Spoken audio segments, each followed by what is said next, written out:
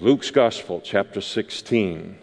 Sunday night through the Bible, Genesis to Revelation, and the Gospel of Luke tonight.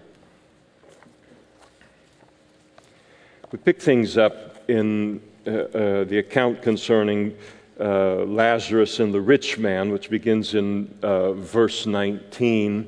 And it's helpful, I think, to understand a little bit about the context related to this before we head into it. It really is a fabulous little section of Scripture because it gives us insight into the realm of life after death that is unique and I think really very, very profound. And it is possible. People are certainly divided on it, and nobody can be dogmatic about it. Some people consider this to be a parable, and Jesus likening something in the physical realm to a spiritual reality so that we can understand it.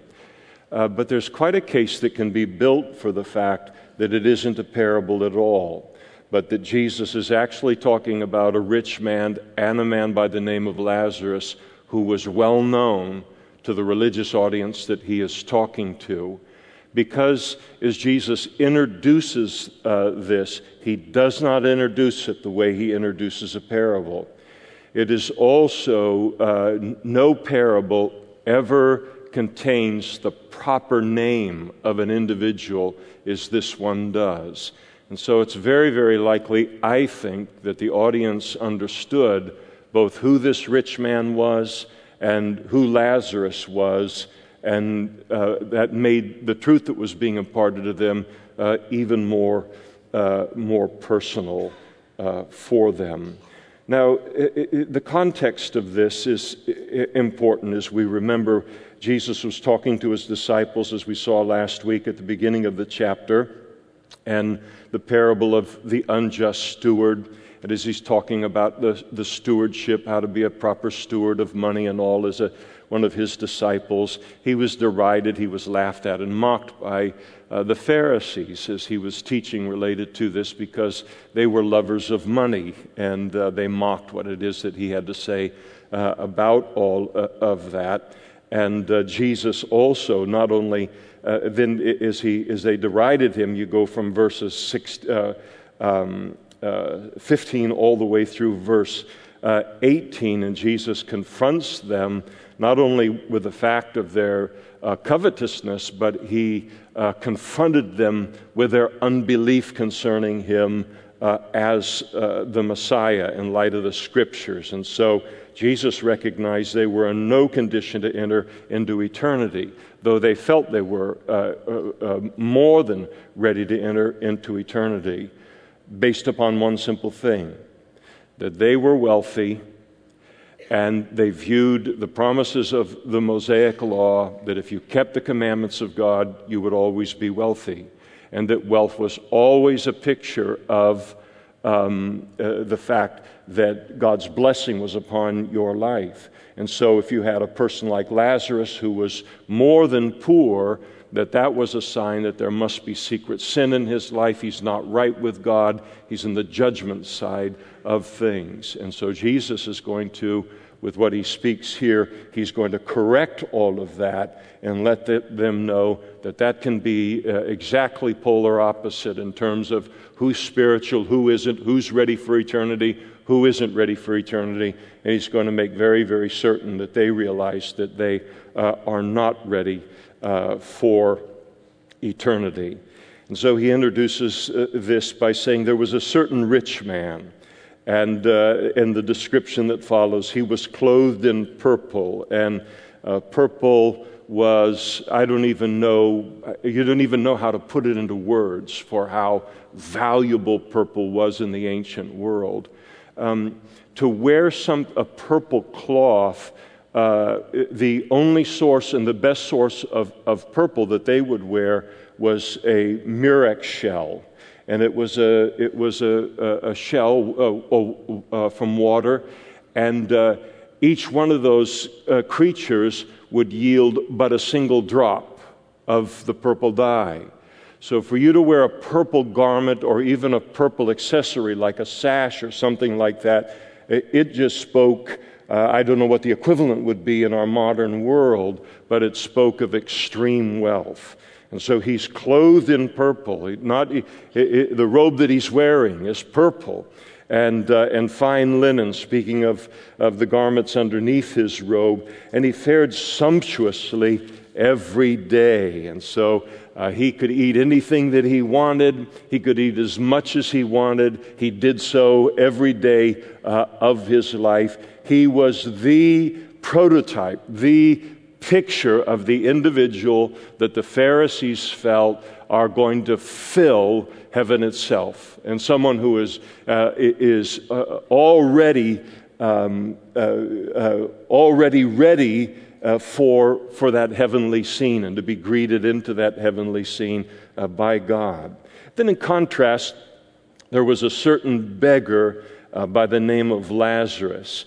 And he's full of sores, probably because of the malnutrition and his ill health and all, as we see here. And he was laid at the gate of the rich man, so he couldn't walk. He was apparently laid at a gate that was near the rich man's home, and that's where he laid to do his begging each day.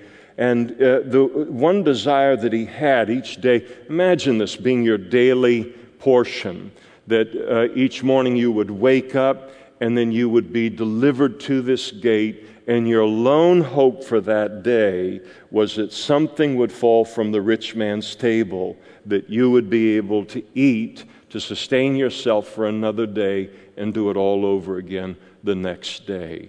And Lazarus is the kind of person that the Pharisees looked at and said, that person is in trouble with God.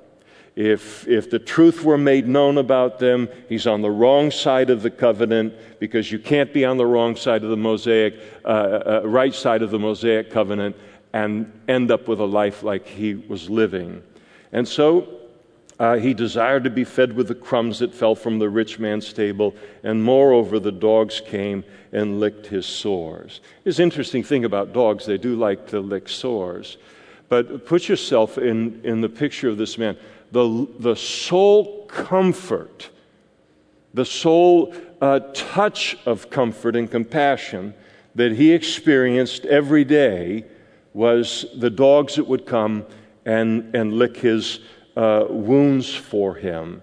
And so this is the portion, this is the contrast that is laid out, and they just assumed, based upon their incorrect theology, that Jesus was going to continue the story, and upon death that the rich man, like them, would automatically go into heaven, and that Lazarus would go into hell. And so, but Jesus continues the account, and so it was that the beggar died. And so that was his position as a beggar. And he was carried by the angels. Jesus greets us now following his death, burial, and resurrection. But here, prior to that death, burial, and resurrection, carried by the angels to Abraham's bosom. And we'll talk about a little bit more about what that is. Carried into Abraham's arms, that kind of close caring relationship with the great father of the nation of Israel, the great father of faith. And the rich man also died. That's going around, isn't it? And it's funny when you read the Old Testament, Solomon really struggled with this in the book of Ecclesiastes. He had all this money, more money and wealth and fields and crops, and he was just so bummed that death would bring an end to all of it. And so what's the use of it? And then you just leave it behind to whoever who knows what a child is going to do with it. And so he also died. Everybody dies. Doesn't matter you're rich, you're poor, however much money, the health care plan, barring the rapture of the church, nobody escapes this. And so they both died. And following death, we're told that as the beggar went into this place in Abraham's bosom, and then the rich man, being in torments, plural, in Hades or hell, he lifted up his eyes and he saw Abraham afar off. That's not a good sign. And Lazarus in Abraham's bosom, or being held by Abraham. And so the fact that this rich man, as Jesus is giving this account, the fact that this rich man would end up in a place of torment, this would have stunned the Pharisees. And it's the Pharisees he's still continuing to talk to here. I do think in terms of understanding this account, it is important to understand and discuss a little bit about the afterlife and what the afterlife was like in human history when people died before Jesus' death, burial, and his resurrection, and the difference of what happened when a person died before that and then when a person dies today following his death, burial, and resurrection in human history. Before Jesus came into the world, and it is only He that paid the satisfying payment for the forgiveness of our sins, in order that as we would put our faith in Him, we would be clothed in His righteousness and be qualified then on the basis of His sacrifice to then enter in with a proper righteousness into the glory of heaven and the presence of God there. And so prior to Jesus' death, burial, and resurrection, everyone who died went into what Jesus calls here Hades. And another term for the same exact place in the Bible is the word hell. And Hades means the waiting place. And clearly as we read this waiting place, this Hades, has two compartments. One is very, very pleasant, and one is very, very unpleasant. And so Jesus, again, following His death upon the cross, having paid the price for the forgiveness of our sins, it would be 3 days before He rose again from the dead. And so what did He do between His death upon the cross and His resurrection? They didn't have iPads back then. There were no games. What did He do for that period of time? I don't mean to be disrespectful. Well, the Bible answers that for us, I think, in here and elsewhere. And we're given insights in Ephesians chapter 4, where Paul wrote of Him, "But to each one of us grace was given according to the measure of Christ's gift. And therefore," he says, "when He ascended on high, He led," Jesus, "He led captivity captive. And He gave gifts to men."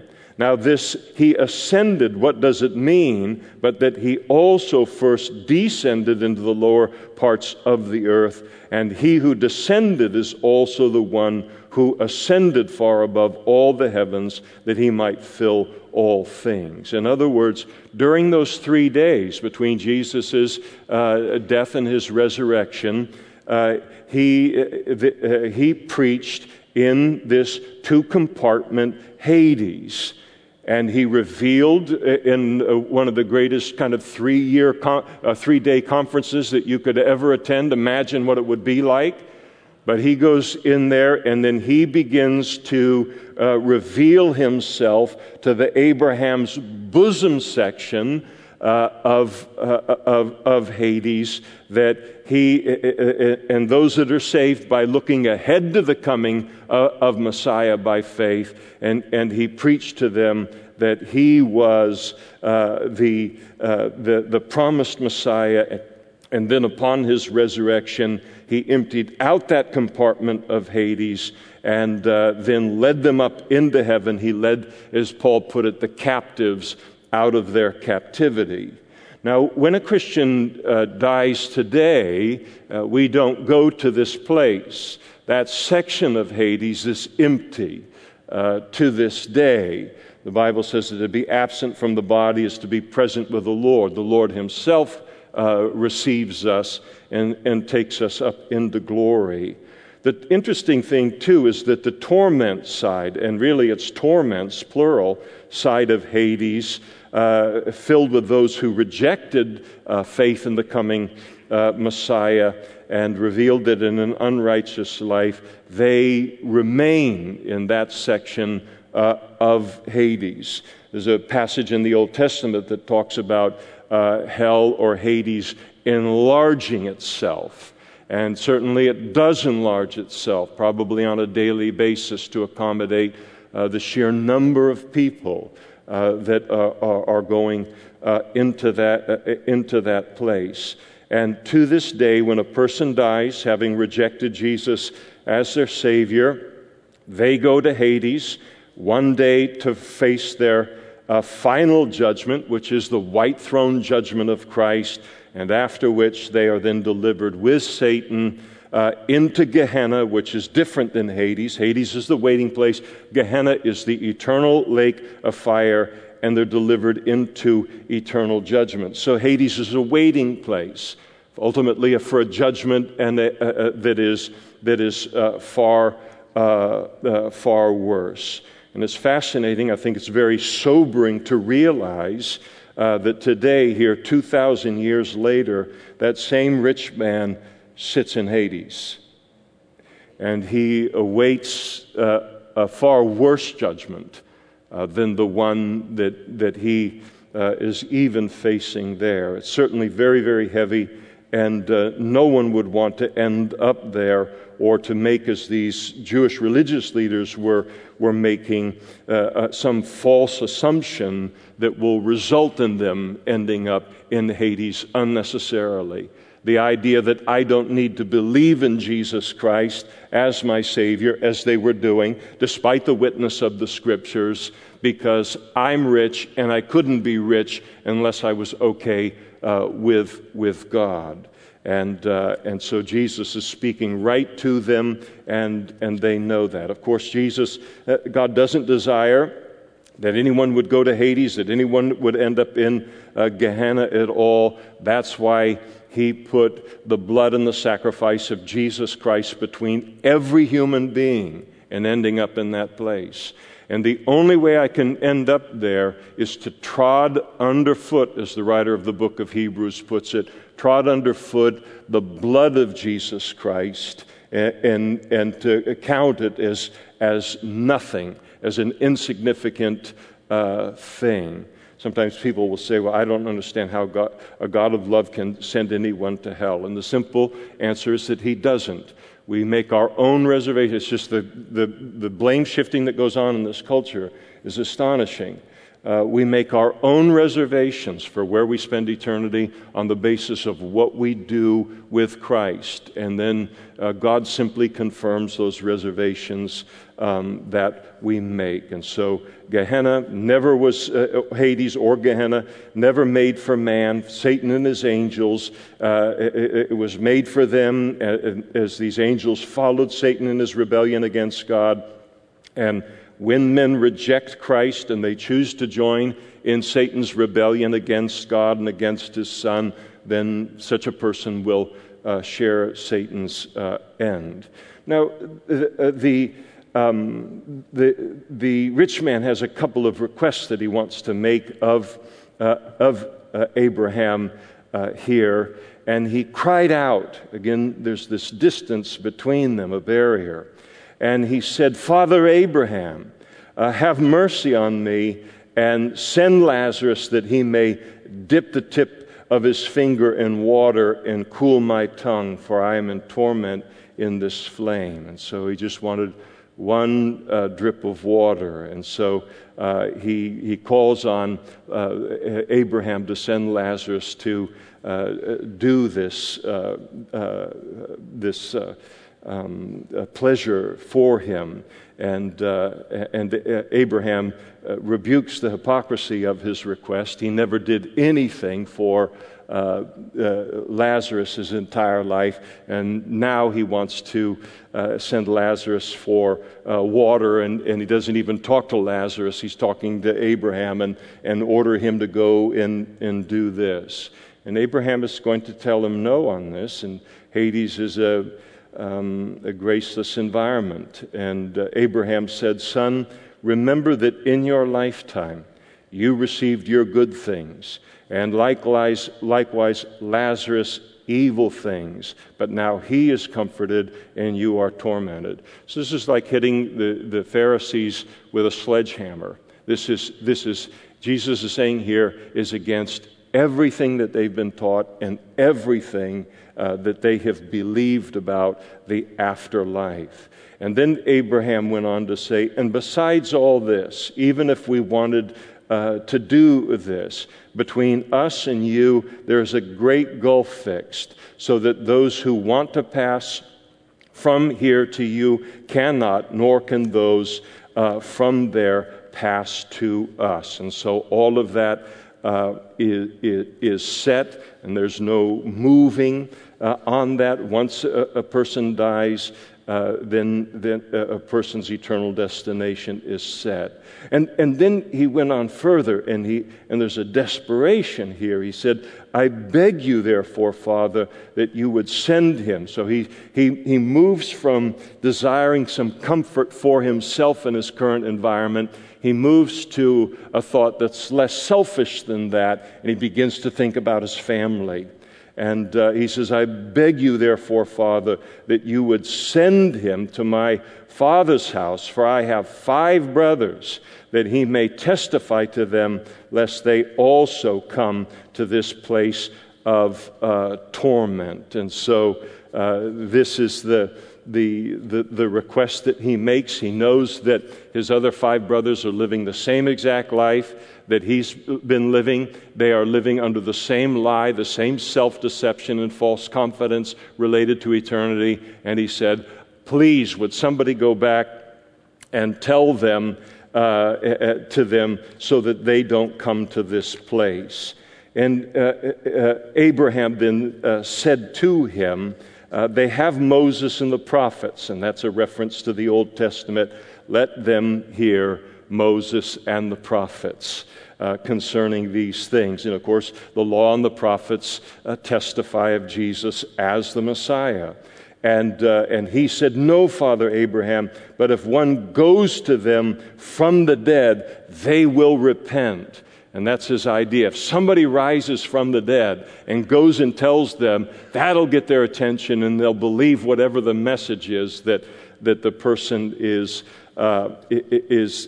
carrying to them. And so that was the great miracle and the great sign that he wanted to give to them, and in response to Abraham saying, Moses and the prophets, if they won't listen to that, they won't listen to even if somebody comes back with from the dead to deliver a message. And who was right? Abraham was right on this. When you look at the world in which we live, certainly with the Jewish religious leaders that he's talking to here, you remember when Jesus raised Lazarus from the dead, they were already plotting Jesus' death. And Jesus raises Lazarus from the dead, and did it put any kind of a significant dent in the unbelief of the Pharisees? Resurrection from the dead? No, not at all. In fact, their reaction was the exact opposite. They determined then that they were going to not only kill Jesus, but they were going to kill Lazarus, because Lazarus was a testimony to the power of Christ. And so if you don't want to believe, you're not going to believe, no matter who brings the message. And the fact of the matter is that there's no stronger witness to the fact that Jesus is the Messiah, which is what the religious leaders' real problem was, a lack of faith in him. No greater witness than what they had access to and were supposedly spending their life investigating, and that is the law and the prophets. But he said to them, if they do not hear Moses and the prophets, neither will they be persuaded, though one rise from the dead. And so Jesus rises from the dead in human history as a verification and to authenticate his message. It was God the Father's amen to his message. And look at how many billions and billions of people in the world don't allow resurrection to have any impact upon how they view anything in life. The most powerful witness to Jesus as the Messiah, the promised Messiah, is the Scriptures. And so here is Abraham, and this whole conversation that's taking place here is the exact opposite of what they would have expected. The conversation that Abraham would have with them, as opposed to somebody who was so low in life as a Lazarus. And so it teaches us that there is a life after this life. It teaches us that there are two destinations after this life. There's a heaven and there is a hell. And that all religions don't lead to the same place, as we're told continually today. And the choices that we make in life in terms of Jesus Christ determines where our ultimate destination is going to be. It certainly teaches us that hell's a terrible place, and no one who is there wishes to remain there. It's interesting that the word torment is used 4 times as Jesus lays out this account, and it speaks of definite pain. And so it's a place where, as you stop and you think about it, where people continue their as the rich man did, they continue their identity from this life. They have a consciousness of what's going on around them. There's no reincarnation. There's no soul sleep. There's no annihilation. There's no being absorbed into some kind of universal life force. There is a life after death. And it is a place where people continue to think, they continue to feel, they can see, they can hear, they remember their former life, and they can feel regret. And the fascinating thing is that if every single person that is in Hades today, if they had a chance to come back, their message would be the same, and that is to put your trust in Jesus Christ for the forgiveness of your sins. And it's a fascinating thing, isn't it, that probably now in Hades, a soul is given greater worth, is esteemed more highly, the value of a soul in Hades than it is on planet Earth. And they, if they were given another chance, would warn everyone not to end up in this place, and how then not to end up in this place. But of course, it's too late for them. Now, the theme of chapter 16 in terms of the parable of the unjust steward and this account concerning Lazarus and the rich man, both of them combined together, they speak about how to prepare for heaven. And so for the Christian, the parable of the unjust steward, it teaches us that just as the natural man, the unsaved man, uses every opportunity in life to secure a blessed physical future, so too we're to use our present material wealth as Christians in such a way as to ensure an abundant entrance into heaven, an abundant reward there. The account of Lazarus and the rich man teaches us the necessity of faith in Jesus in order to be saved from hell, and not to allow anything in life, not fabulous wealth or anything, to give us a false security that there is some other way in which a person might be saved. Now, in chapter 17, Jesus begins to address stumbling blocks and offenses in forgiveness and faith, and changes subjects as he moves, as you notice here in the early part of verse 17. He moves now from talking to the religious leaders and back to talking to his disciples. Then he said to the disciples, "It is impossible that no offenses should come. But woe to him through whom they do come.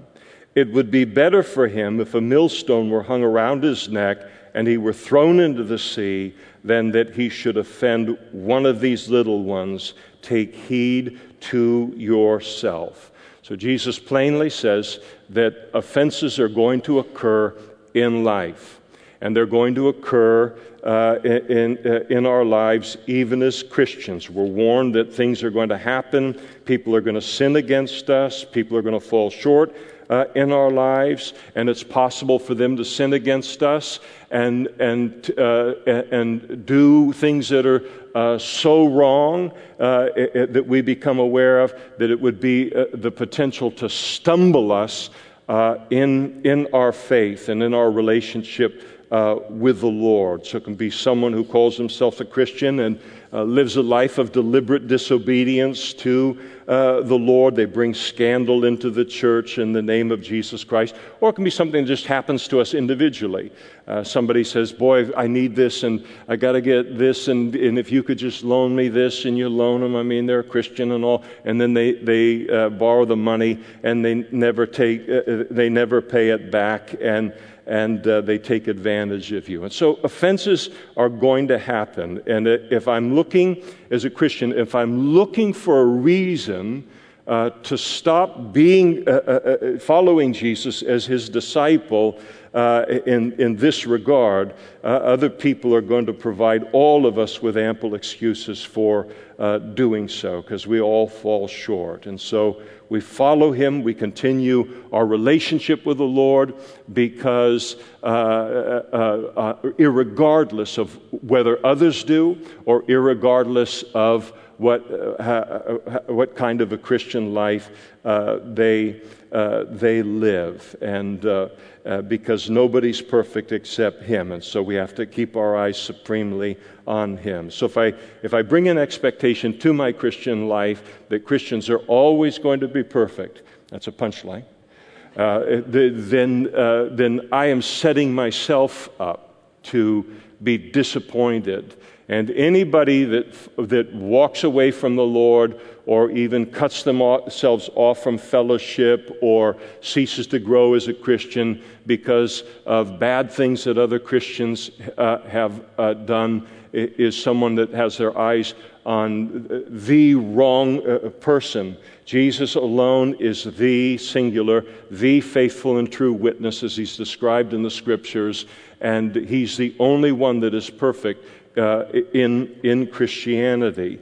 But in saying that, Jesus is also warning us not to use that as an excuse to live a Christian life in which we live one that stumbles other people, that really messes them up in their faith by the kind of life that we're living, and that to sin against other Christians or to stumble them by sinning against them, that it's a real serious business in God's eyes, and God will bring serious consequences to those that don't repent of that. And so he takes and adjusts our expectations in terms of how we look at one another, but he adjusts it in such a way that we never look at it and say, okay, I'm going to live any way that I want, and who cares who stumbled by that. Jesus said no, and he said, take heed to yourself concerning that. So it's a good thing as we're going through the Scriptures tonight. I'll do it, and you can join me in it.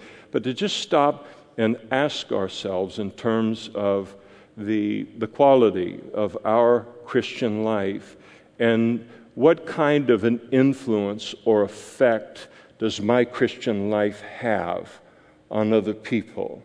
Does it have a good influence on them? Is it an edifying? Is it a good experience for people? Or am I living a Christian life that is stumbling people from ever becoming a Christian, or stumbling other Christians?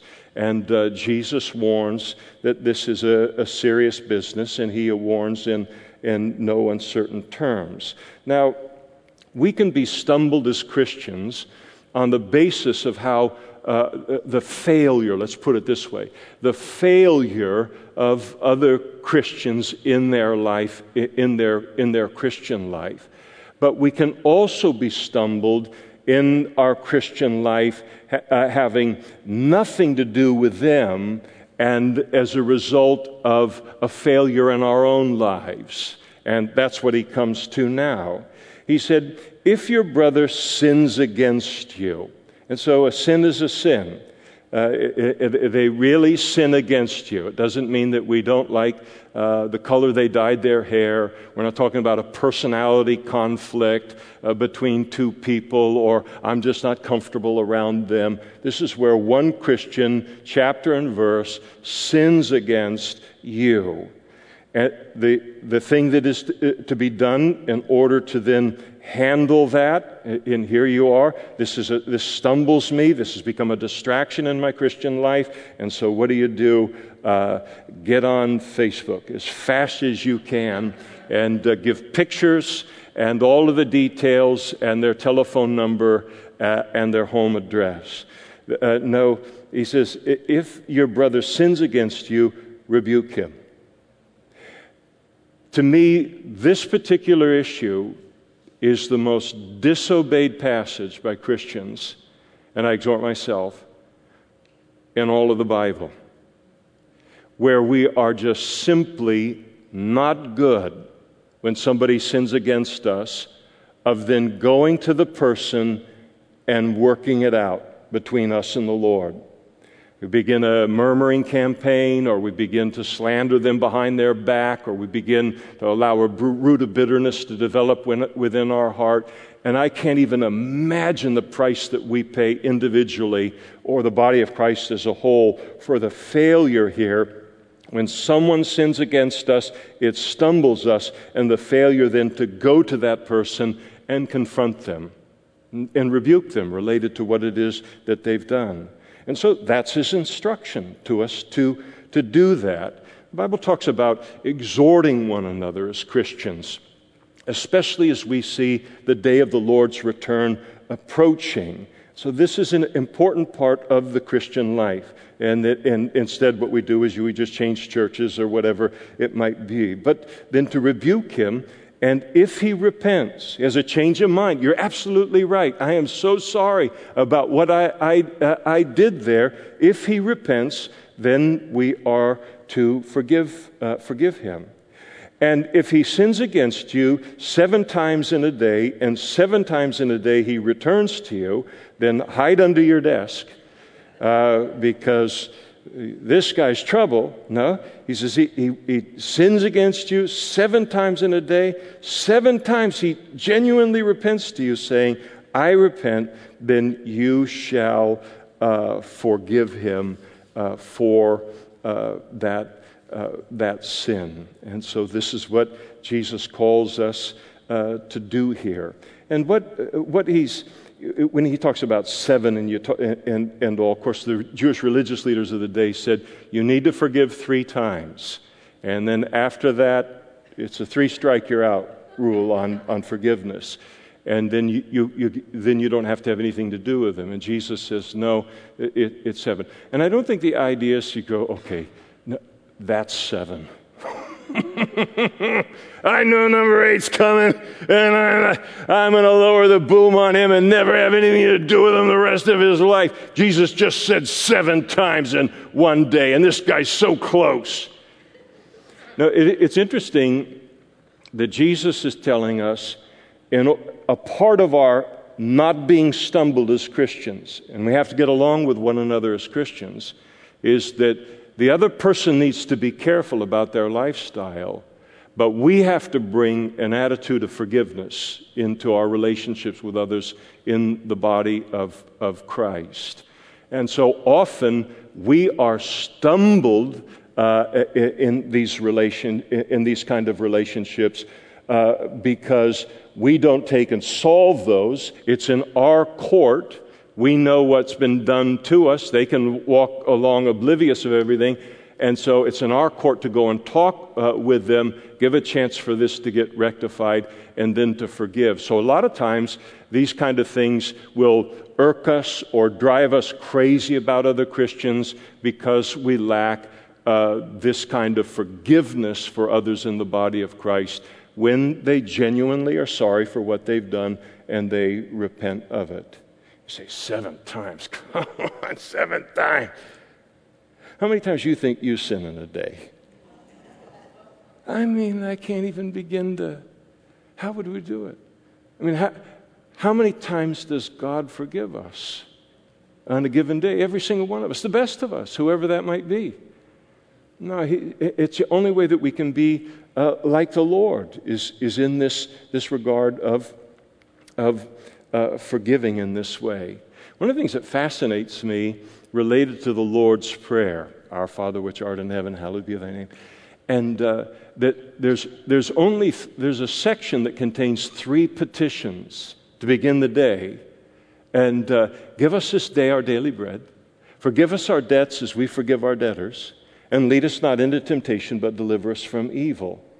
Jesus takes, in this model prayer that he gives to us, and he uses fully 1/3 of the petitions section of that prayer to address forgiveness in our life, so that we will be reminded on a daily basis of the greatness of God's forgiveness toward us as Christians, and that we would be quick to receive his forgiveness. That's important, but then be just as quick to extend forgiveness to other people.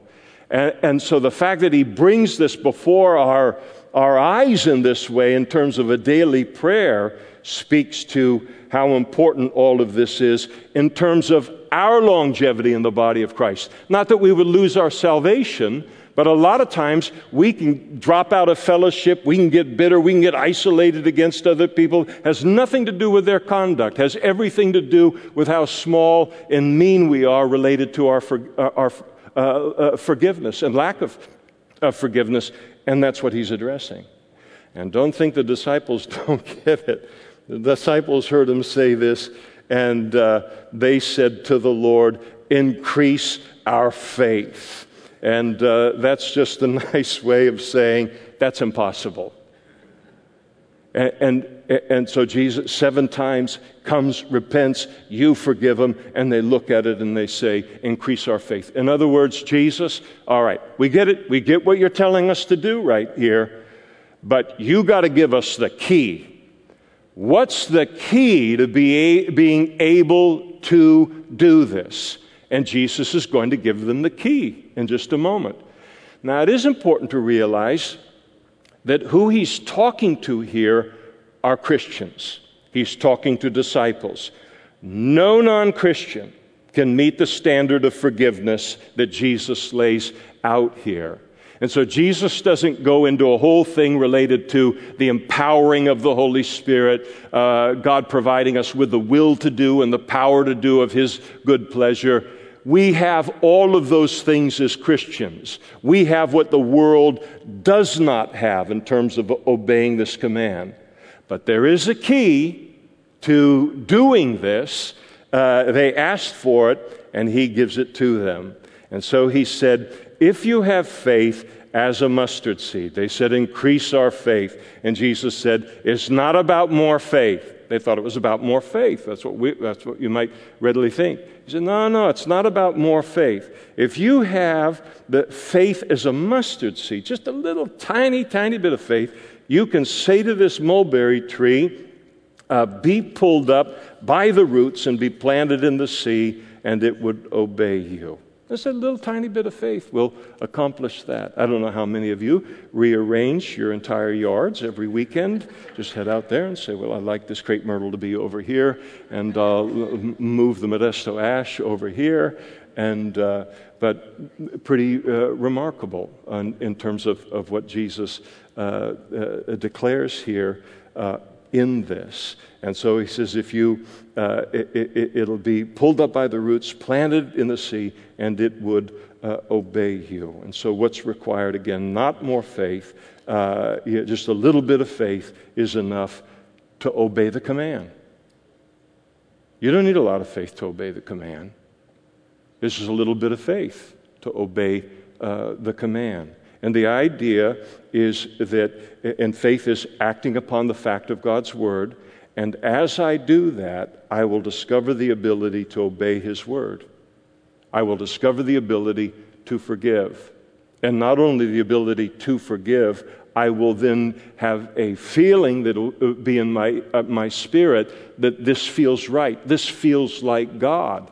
This feels like the right thing to do in this situation, as hard as it is for me to do it. So as we just take the little bit of faith that we have and we obey what He's called us to do here, then we will discover the power to do it, and then the faith will grow as a byproduct. We will recognize then I have the ability to do this. I now have a history of doing this kind of thing. And so if they just stepped out in faith and God's command concerning forgiveness, and they obeyed that command, they would discover, as we would, His ability to pull a root of bitterness by the roots out of our hearts because of those who have stumbled us. And so it's not more faith that we need. It's just simply to be obedient, and the faith will take care of itself. And that is the point that He makes to them. You can do it. You say, well, I'm still not convinced. So Jesus continues on. Say, man, I'm not gonna let people treat me like that, man. I'd lose my reputation, and that kind of thing is no good for them either, And so Jesus goes on and He talks about making the point that asking us to forgive in this way is not to demand too much of us at all in light of how much He forgives us. And which of you, having a servant plowing or tending sheep, will say to him when he has come in from the field? So the servant comes in from the field, the master is in the house. Oh, okay, come at once and sit down to eat. But will he not rather say to him, prepare something for my supper, gird yourself and serve me till I have eaten and drunk, and afterward you will eat and drink? Does he thank that servant because he did the things that were commanded him? I think not. And so likewise you, when you have done all those things which you are commanded, say, we are unprofitable servants. We have done what was our duty to do. And so Jesus here makes the point that obedience in the realm of God's commands concerning forgiveness is not too much to ask of a servant, of a disciple, and we're never to think we've done some major, unbelievable thing when we do what He has called us to do here.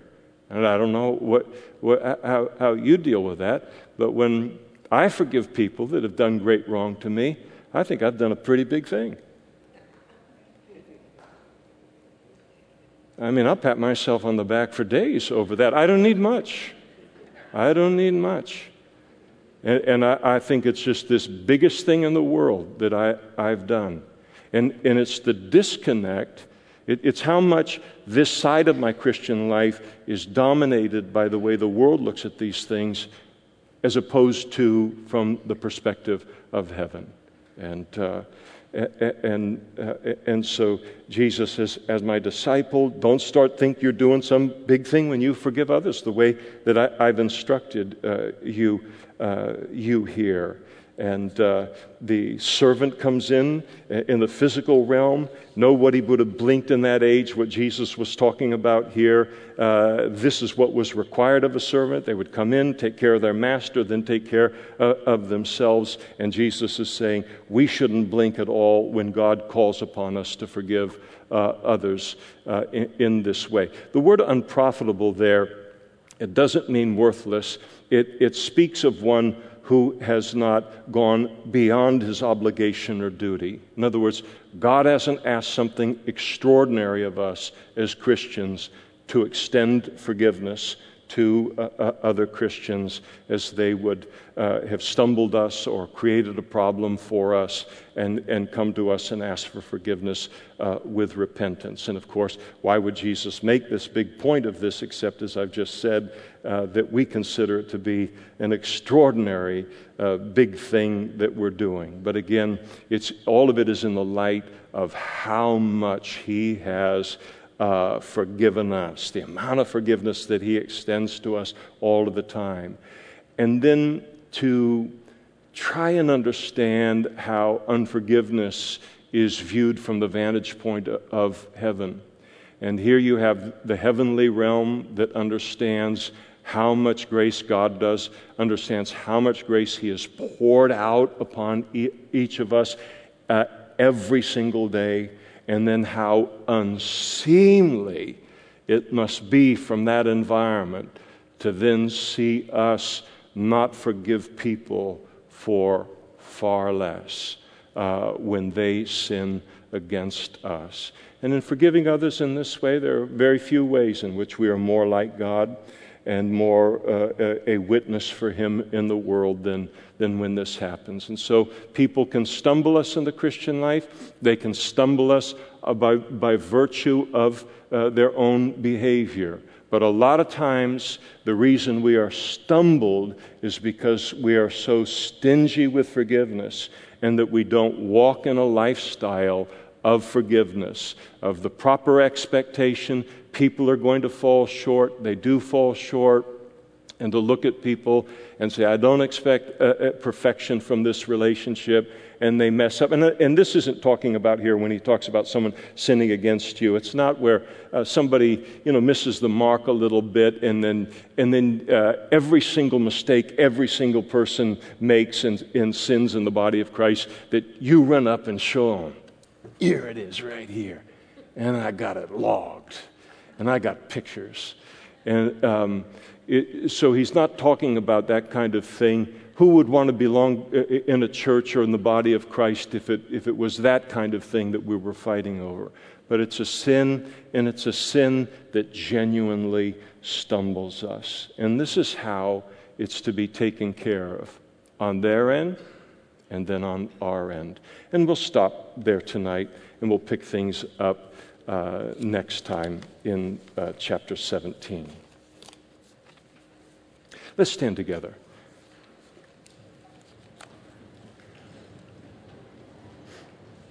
If you're with us this evening and you're not yet a Christian, we'll be up in front immediately after the service, and we'd love to pray with you to begin a relationship with God through faith in His Son and enter into that relationship with Him. Death comes to everybody, and there are only two destinations after death, and we make our own reservations. And so tonight, if you don't have reservations for the proper side, and it is no less of an authority on the afterlife speaking to this issue than Jesus Himself. He understands what happens a moment after we die, and you want to have that taken care of, the forgiveness of sins. Begin a relationship with Him.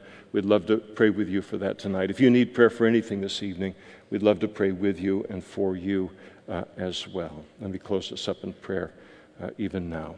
Father, we thank you so much for your forgiveness, and we thank you so much for your grace within our lives, even as we began. And surely a cause and a reason for more contemplation than we give it, and not to head into condemnation, Lord, but to be much less stingy with our forgiveness than we can find ourselves. And Lord, we want to represent a forgiving God by representing forgiveness within the body of Christ and beyond. And so help us in this regard. We've got a new week out in front of us. You look at it, and it's as a tale that's been told. You know, everything that's coming, everything that we will need from you, and we're glad for that. And we pray that you would bless our week, that you would use it to draw us closer and closer to you, that you would use us as an influence for your kingdom. And then, Lord, we ask that you would just reveal yourself, your truth, some revelation from your throne into each one of our lives, just as you know we need this week in all of the things that we're facing, all of the decisions, all the trials, all that we face in this fallen world. And we ask for this, and we pray these things in Jesus' name. Amen.